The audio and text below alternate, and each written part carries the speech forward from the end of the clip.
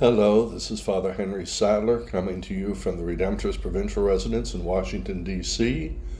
And today is the beginning of the season of Lent, Ash Wednesday.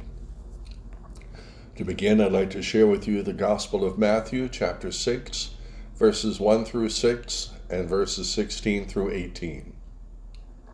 The Lord be with you. Jesus said to his disciples, "Take care not to perform righteous deeds in order that people may see them. Otherwise, you will have no recompense from your heavenly Father. When you give alms, do not blow a trumpet before you, as the hypocrites do in the synagogues and in the streets to win the praise of others. Amen, I say to you, they have received their reward. But when you give alms, do not let your left hand know what your right is doing, so that your almsgiving may be secret, and your Father, who sees in secret, will repay you. When you pray, do not be like the hypocrites who love to stand and pray in the synagogues and on street corners so that others may see them. Amen, I say to you, they have received their reward. But when you pray, go to your inner room, close the door, and pray to your Father in secret, and your Father, who sees in secret, will repay you. When you fast, do not look gloomy like the hypocrites. They neglect their appearance so that they may appear to others to be fasting.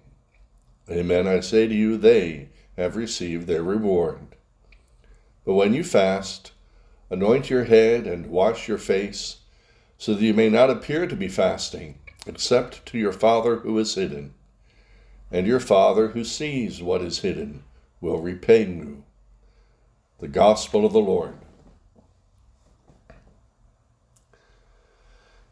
It always seems a little funny to me that on Ash Wednesday, after reading this Gospel, we have ourselves anointed with ashes that everybody can see for the rest of the day if we don't smear them.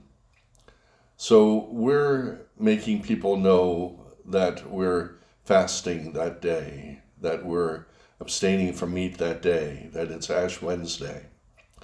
So why is it okay for us to do that, and yet the gospel says, do everything in secret? We do it one day a week, or one day a year. And in that one day, we say to ourselves, this is the start of something special. When you have a birthday, you have a birthday cake.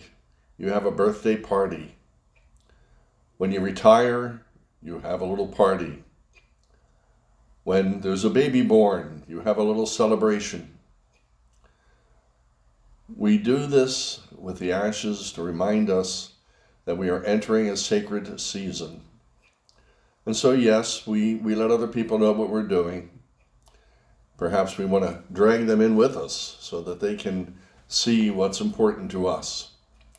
But we don't leave the ashes on for the next day and the day after that and the day after that and the day after that. We don't keep doing it. We do it once, and then from there on we do our abstinence and our fasting in secret. We don't do things for other people to see. We don't do things for other people to appreciate us and tell us how wonderful we are. The people that are heroes, that save somebody that's drowning, that do all kinds of things. And when they ask, they say, I'm not a hero. I just did what needed to be done. And that's the attitude that we want to look at. We did what needed to be done. We're not heroes. We're not super people. We did what needed to be done. We took this time of Lent. We prepared to remind ourselves constantly that Christ the Lord died for our sins, that Christ the Lord taught us how to live. And then that challenge is to take that message, to take that sacrifice and incorporate it into our daily lives, each moment of our lives. That we live for Christ. We don't live for ourselves. We don't live for others. We don't live so that other people can say how wonderful we are. We live each day because that's the way Christ told us to live. And when we don't, and sometimes we don't, we come to the priest in the sacrament of reconciliation and say, Lord, I'm sorry. Lord, it didn't work. I wasn't strong enough. Remind me to pray, to get strength from you. Remind me that this is what you call me to do, and give me the courage and strength to do it, because sometimes I'm weak, Lord. So during the time of Lent, we examine where we are on the journey. And there's going to be ups and there's going to be downs. There's going to be good times. There's going to be struggles.